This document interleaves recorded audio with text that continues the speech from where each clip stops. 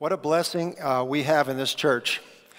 Every Sunday morning we hear tremendous preaching from the Word, and I'm so enjoying this series our pastor's been giving us in the book of Matthew, particularly the Sermon on the Mount.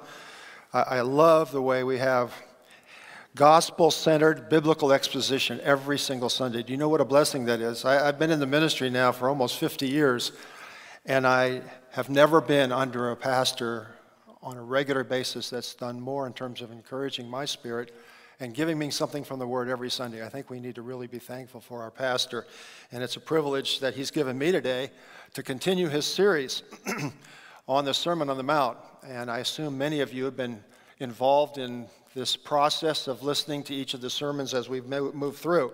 There have been two very important theme verses that really come into play into what we're going to say today as we get to chapter 6. In Matthew chapter 5, verse 20, Jesus says, "Unless your righteousness exceeds that of the scribes and the Pharisees, you will not enter the kingdom of heaven." A very profound and shocking statement in that context, for sure. And then, as we saw at the end of the chapter 5 last week, verse 48, "You therefore must be perfect as your heavenly Father is perfect." This, again, would have been a shocking thing for a common person to hear in the context of looking up to a certain cast of spiritual leaders that were so open and expressive of their spirituality, and it was looked at as the standard. Jesus declares that the true members of the kingdom of heaven will be more righteous than the Pharisees. Their lives will testify to the nature and character of their heavenly Father in the way they live in accordance with His kingdom's values, which weren't always being really proclaimed and propagated and demonstrated by those that claimed to be religious leaders at that time. So the Sermon on the Mount articulates the specifics of that lifestyle in relationship to God and towards other people in that context and in ours. I think Jesus is showing that there is a different kind of righteousness than that which was being promoted and manifested by the Pharisees. Whereas they emphasized the letter of the law, Jesus emphasized the character of the person who claimed to be related to the Heavenly Father. Last week we learned from chapter 5, and I'm going to repeat the 3 points that Pastor gave us, that like our Heavenly Father, we should be trustworthy in speech, gracious in conflict, and loving even when it is hard. A very high standard and very character-oriented, isn't it? So much more than a legalistic outworking of some kind of religious system. It's all about heart. It's all about character. It's all about genuine, Christ-like, godly concern for people and how we impact them with our lives and our words. This morning we wanted to get into chapter 6, where Jesus raises the issues of our motives and our purposes in the outward expression of our faith. The character that we have will manifest itself in the way we live and the way we practice our faith. So in chapter 6, verses 1 to 4, where we want to zero in today, we see that the Lord touches on the topic of money. This can be a touchy topic for sure, and giving. And I'll say this, that Jesus in his teaching put a lot of emphasis on that. Someone, I think, has said that there's more about money in Christ's teaching than there is about heaven. The fact is, the way we use our money, the way we express that, our resources, and the way we use those resources speak a lot about who we are and how we reflect the character of God. I could have given a stewardship sermon today. We're not trying to build a new building. Obviously, there's always projects that we can give to. But like in all of the Sermon on the Mount, Jesus really zeroes in on what is the more core basic issues and why we do what we do as we express our faith publicly. And that's where Jesus goes with this. And so I'm going to try to reflect what Jesus is saying. I'm not going to give you a challenge to give to some project today.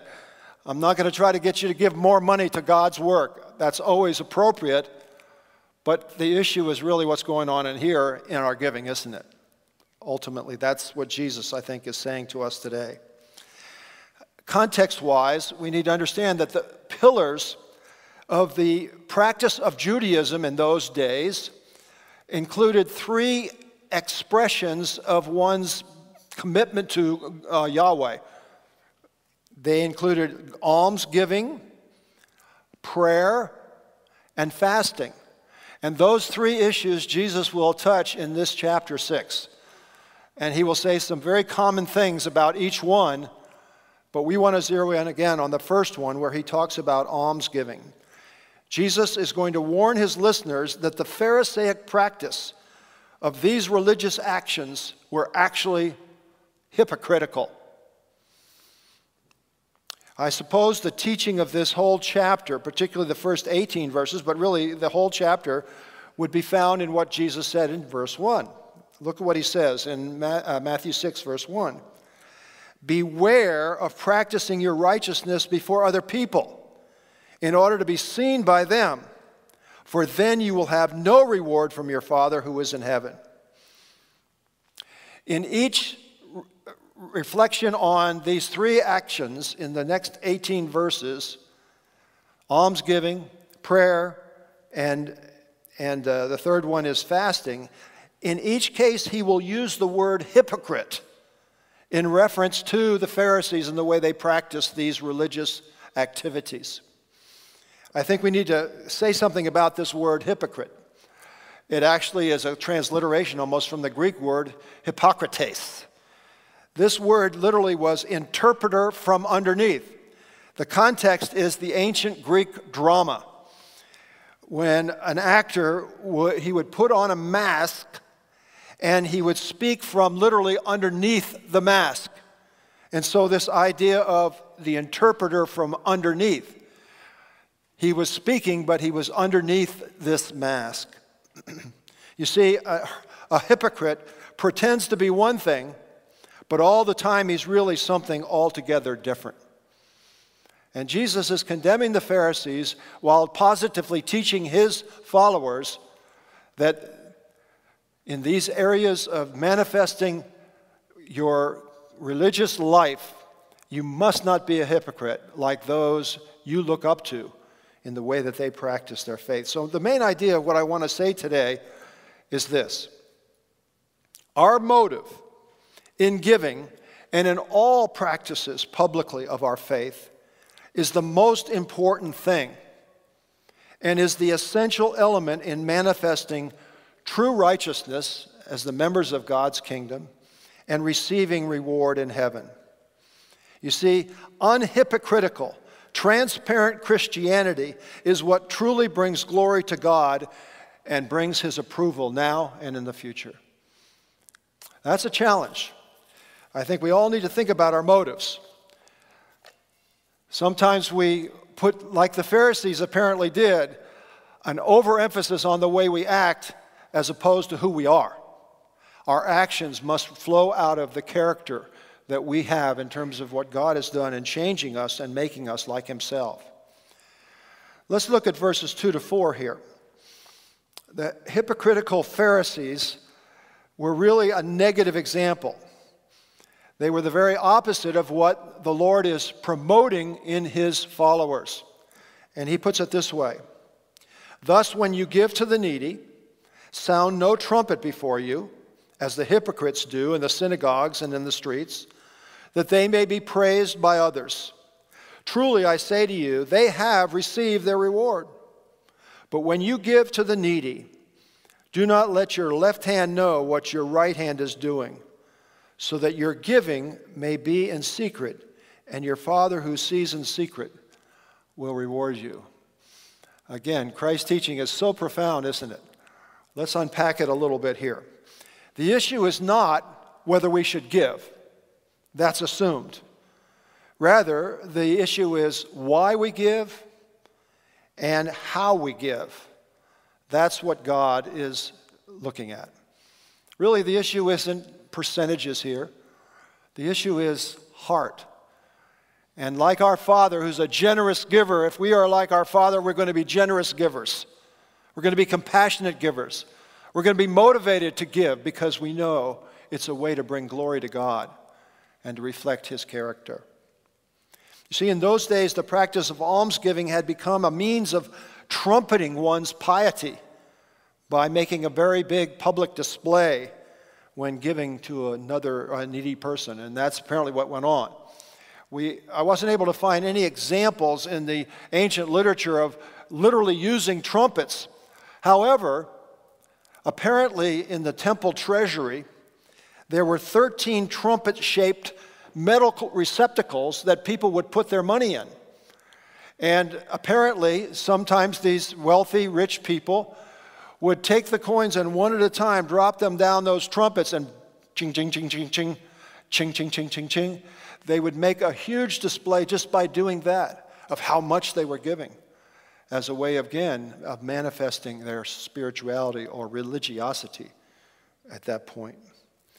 It reminds me of what Jesus talked about when he told the story, apparently a very true story, of what we call the widow's mite. It's found in Mark chapter 12.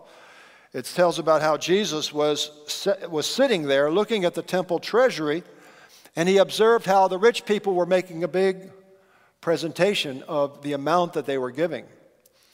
And then there was this lowly, poor lady who apparently almost silently put in 2 copper coins that were worth almost nothing, but it was everything she had, and the Lord commended her for that. How did he know? And how did people know that the rich were giving a lot? Again, that more public display would have been in evidence. And Jesus himself was watching what was going on and made a profound point of the sacrifice of that woman and how God took note, not of her amount so much, but of the commitment she was making in what she did give.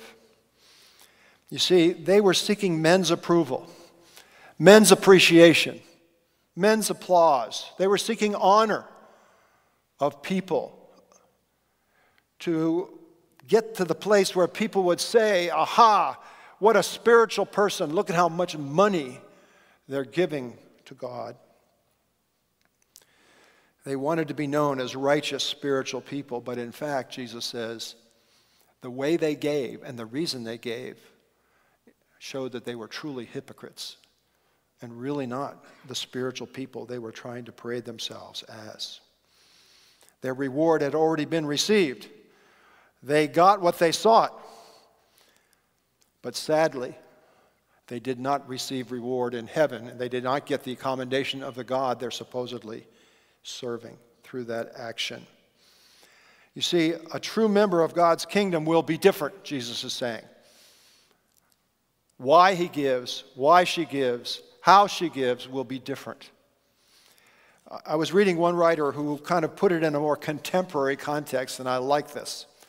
He said, whenever you give to the poor, don't make a show of it, Jesus says. In essence, when you give, don't shout out, look at me.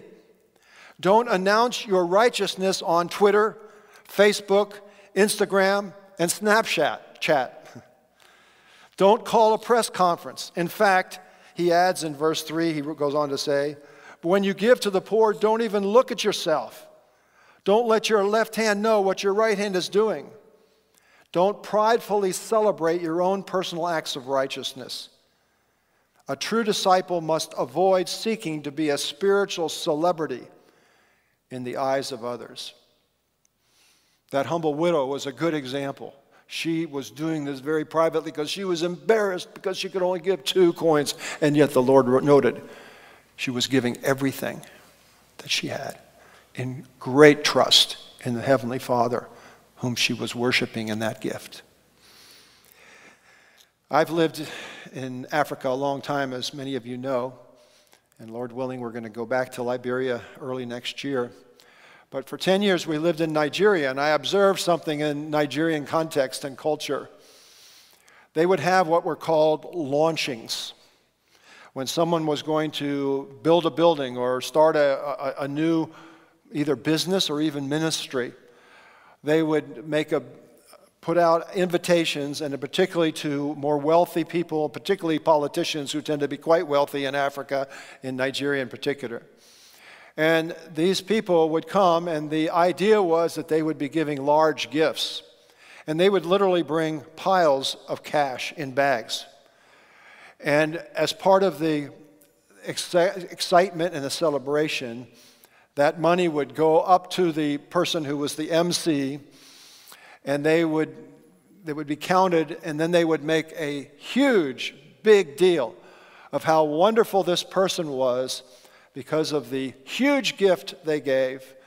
And it became a very sad, in often cases, sad manifestation of the very thing that I see Jesus condemning in the Pharisees here. Now, I love African culture, and I understand in African culture, as in most cultures of the world, receiving honor is a very important value. But how quickly it can become a basis for hypocrisy, because many times these were Christian events, starting Christian ministries or building churches or whatever, and it became a focus on the people involved as opposed to the glorious Lord that this gift was going to give and result in something that he could be used and be glorified by. You see, a prideful desire for honor and glory and applause is really in all of us, and we need to recognize it. And when we're practicing our faith, whatever it is, not just in giving, in other things, there could be this motivation that we need to address and speak very specifically to in our own hearts and lives. Today we're going to have the Lord's Supper. It's very important that we have honesty and transparency before the Lord in doing this. Public means privately, yes, but a public demonstration of our relationship to the Lord. How important it is in all things that we are not driven by a legalistic desire to be somehow impressing others. In the matter of evangelism, I believe in personal evangelism, but there are some situations where people are feeling guilty if they don't get involved in some kind of program of evangelism, and in order to maintain some kind of a reputation, that can be a motivation. Now, God uses His Word, and the gospel brings people to Christ, and I believe in the discipline it takes to go out and do that. But again, doing it because we love the Lord and because He's told us to do it, not because somebody else expects us to do it. That's the challenge, isn't it? Paul David Tripp, in his devotional book, he says this: pride chooses to live more for self-glory than the glory of God. We're all glory confused. We're all, in some way, glory thieves. How in our lives are we glory thieves? Doing things that we think somehow are bringing glory to God, but in fact, our real motivation is to bring glory to ourselves. May God convict us and show us those areas where we need to repent of that and change our ways. It's interesting, back in chapter 5, verse 16, this is what Jesus said as we looked at it in a previous Sunday sermon. In the same way, let your light shine before others so that they may see your good works, and here it is, and give glory to your Father who is in heaven. There is a way to serve the Lord publicly that doesn't bring glory to us, but in fact brings glory to God. It's something like what Peter said in 1 Peter chapter 2, verse 12. He said, keep your conduct among the Gentiles honorably, so that when they speak against you as evildoers, they may see your good deeds and glorify God in the day of visitation. We want our lives to speak the gospel. And when the gospel is proclaimed in what we say and do, some people will be turned off. Some people will reject us, in fact, hate us. But may it never be that they can say those guys were really hypocrites because what they said is not what they did. And when the day of judgment comes, they cannot say, but that Christian led me astray because he was really a hypocrite in what he did.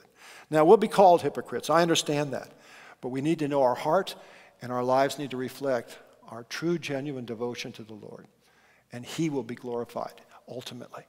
That's what I think Peter's telling us. You see, as members of God's kingdom and children of God, our ultimate purpose and goal in life is to glorify our Heavenly Father in all that we do. Giving generously to meet the needs of others is one means of doing that.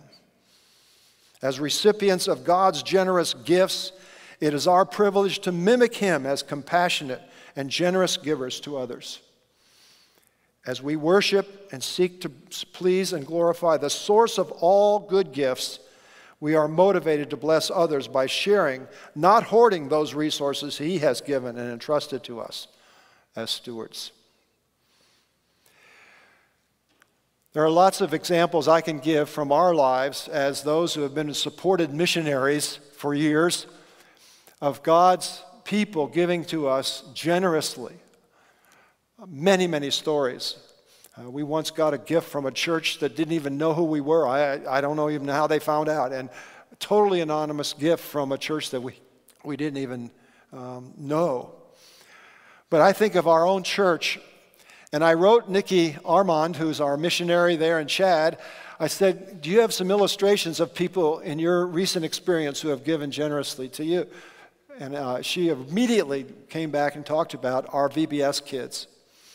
A year ago during VBS, when we had it on campus, she was one of the main speakers, and all the kids got to hear her talk about Chad. And they were so excited about Chad. And the opportunity was given to our children to give money to help the people of Chad and help Nikki get to Chad. And they came in with coins galore. I don't know who counted it all, but about $1,000 came, and those little kids got so excited. Children are often the best examples, aren't they, of the character that really reflects our Heavenly Father. They get excited, and they find everything they can to give to God because they believe that this is something they should do, and they want to do, and they love to do, and they do it cheerfully, and they do it sacrificially. But I want to tell a story about one of the givers that has been so important in our lives. I'll just call him Joe. His name is Joe. I preached on this passage of Matthew 6 in June of 1973, believe it or not. I was a new pastor, assistant pastor in Indiana, just out of seminary. And I preached on this passage, and Joe was a new Christian. And we started to get to know each other. We would go out to breakfast, the group of men would go to breakfast once a week. And Joe really took this to heart. And over the course of all these years, mind you, 73 to 2020, you realize how many years that is, 47 years. He has been probably, I'm sure he is, the most generous giver we have had in all of our ministry, all these years. When we left and went to do our doctoral studies, our daughter Amber was born that fall when we started. We had hardly anything. We had just a few dollars to get started. And we needed, because in those days, diapers were the way you went, we needed a washer and dryer. Joe provided a washer and dryer so that my wife could do the diapers. When we finished that doctoral studies, we were going back to the place where we had been, but we had no place to live. Joe bought a duplex so that we would have a place to live. We had nothing. He provided our housing. This is what Joe does every single year to this day. Every year, throughout the year, he puts a portion of his salary into a special account. He collects all of the requests for gifts of people whom he knows, including us, and he puts it in a pile. And at the end of the year, he pulls out those letters and he gives from that account that he has collected throughout the year. He gives very, very generously. And he set apart that money for that purpose, and he enjoys it. I really believe, and I've told Joe this, I think you're taking seriously this passage is the basis upon which you discovered you have the gift of giving, because I really believe he does.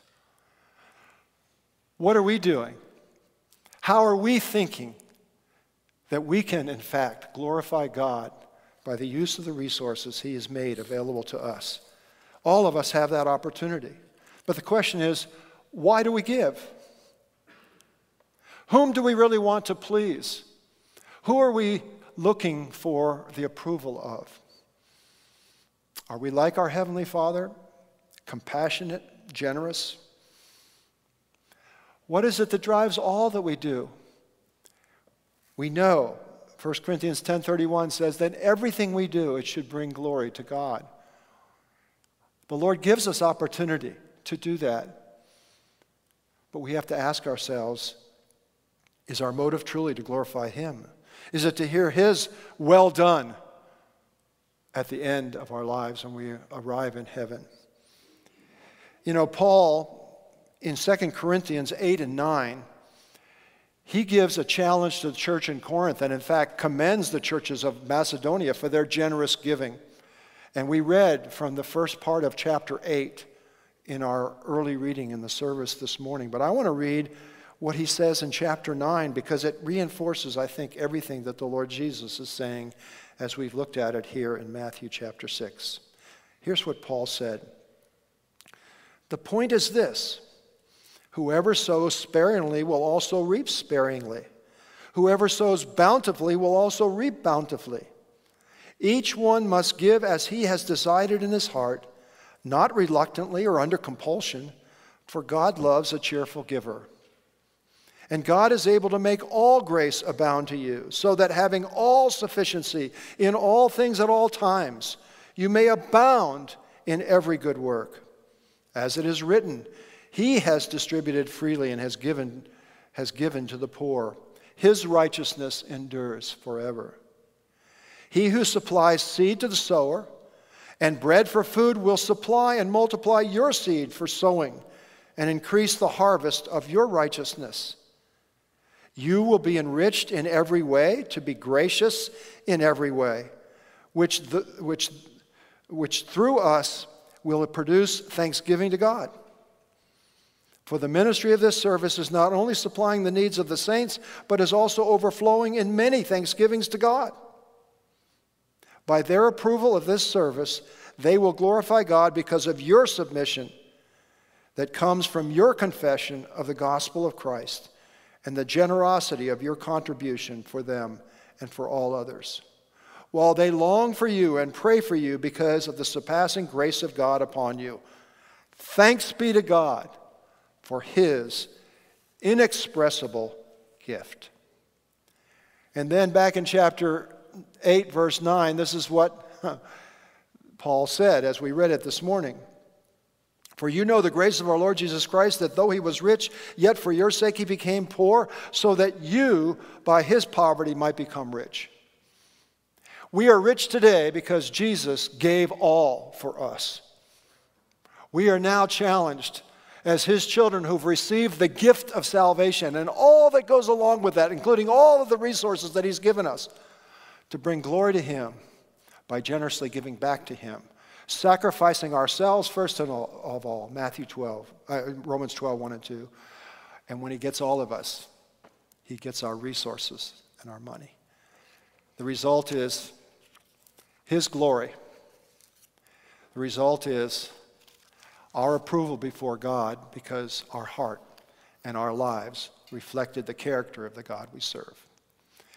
We're now going to enter into the Lord's Supper, and we're going to thank the Lord for this sacrificial gift that makes our giving and our lives and our salvation a reality.